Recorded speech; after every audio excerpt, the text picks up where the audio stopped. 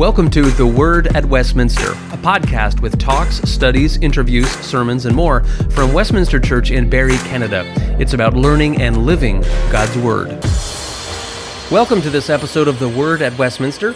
Every 4 months we have a Q&A forum. People submit questions ahead of time, and after our worship service, I provide an answer.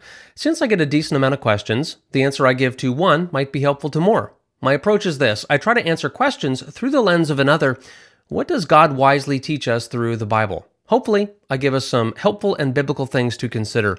This Q&A was originally recorded live on October 13th, 2022. What Jesus says in Matthew 7:21 unsettles me because it indicates that you can only get into heaven if you do God's will.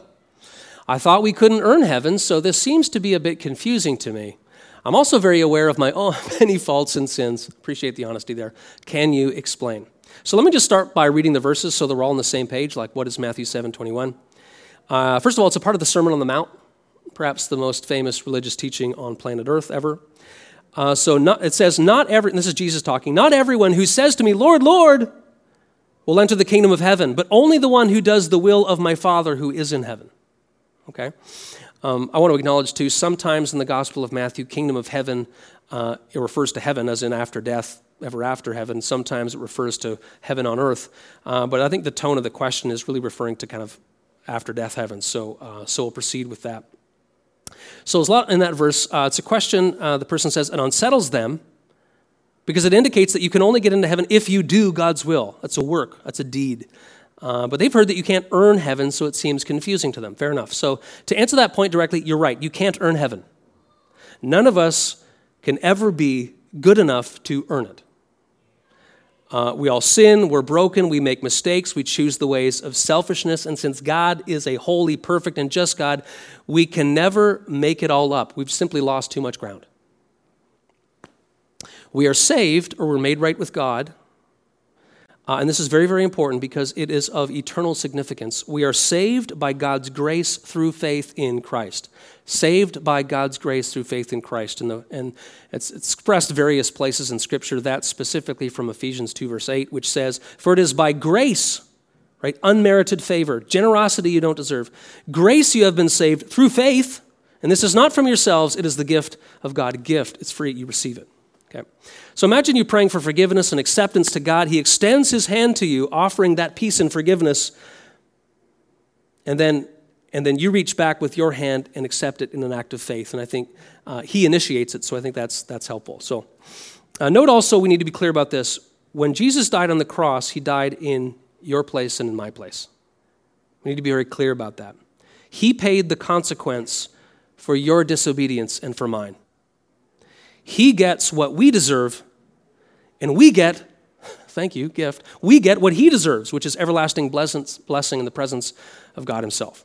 So imagine you walking up to heaven's gate. God Almighty can see you with all your sin and your brokenness because, as the Bible says in Hebrews 4:13 and elsewhere, nothing in all creation is hidden from his sight.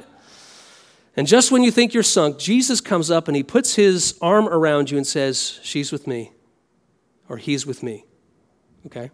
So his faithfulness and goodness and righteousness, his perfect love gets credited to your account. His victory is yours. Sometimes we call it the great exchange, and it's a beautiful free gift. So we just need to be clear on that. So the person asks, what then does Jesus mean? Unless someone does God's will, they will never enter the kingdom of heaven. This sounds like you have to earn it. So we need to look at what is happening here, okay? So Jesus often speaks against what? Hypocrites. Against people who are pretending to live by faith. They're acting, right? So the word hypocrite is closely related to the word acting. In this section right before this, he speaks against false prophets, people who claim to speak for God but don't speak for God. In this section that this verse 21 is embedded in, it's from Jesus speaking against false disciples. And so here's the whole section. Not everyone who says to me, Lord, Lord, will enter the kingdom of heaven, but only the one who does the will of my Father who is in heaven. Many will say to me on that day, Lord, Lord, did we not prophesy in your name, and in your name drive out demons, and in your name perform many miracles? Then I will tell them plainly, I never knew you. Away from me, you evildoers. So much for Jesus, meek and mild, by the way. So here's the background we need to know, and it's perfectly consistent with what we find in Ephesians 2:8. If our belief in Jesus is genuine, it will change us. When we come to a genuine faith in the risen Jesus, God's Spirit begins to live within us and work through us. We are given at least one spiritual gift. And the often quoted fruit of the Spirit from Galatians 5 start to work through us and cultivate in our character. You know them: love, joy, peace, patience, right? And so Jesus' half-brother James is commenting on the unity of these ideas in the book that bears his name, James 1:22. Be doers of the word, not hearers only, deceiving yourselves. Chapter 2, verse 26, faith without deeds is dead. So some people might experiencing these God-honoring changes more quickly than others. Some it might take a longer time to mature. The gifts might be different, and their life situation and the opportunities before them might be different. But if you have a life-changing faith, your faith will be changing your life. Notice what Jesus says in verse 23. He says he didn't know them. Their faith was not genuine. That's what that means. These people are even doing powerful things. They're even performing miracles. But guess what, friends? There's dark power out there. Right? These people are even performing miracles, but they didn't actually know Jesus or trust Jesus. So when Jesus says that not everyone who says, Lord, Lord, will enter the kingdom of heaven, he's referring to people who are following him in name only. And that's a warning for us. He's referring to hypocrisy. People who say they're disciples, they say they're Christians. And these people might be doing very impressive things, but if they don't actually know or trust him, they are lost. So when he says that only people who do the will of his Father and enter the kingdom of heaven, he's not referring to people who are morally really nice people, but who could care less about Jesus. We've often heard people say, so-and-so was really nice, and so they're now enjoying ever after. Specific and genuine faith in Jesus is a requirement.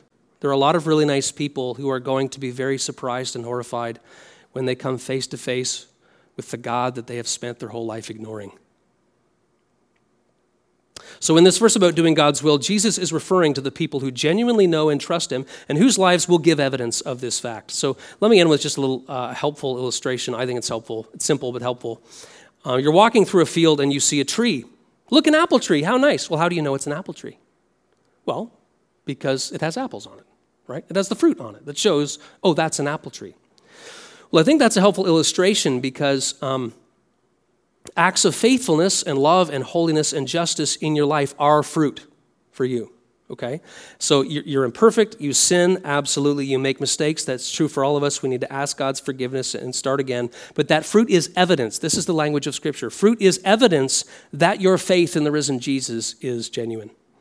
In the passage just before this one was quoted, Jesus said, by their fruit you will recognize them. By their fruit, evidence in their lives, you will recognize them.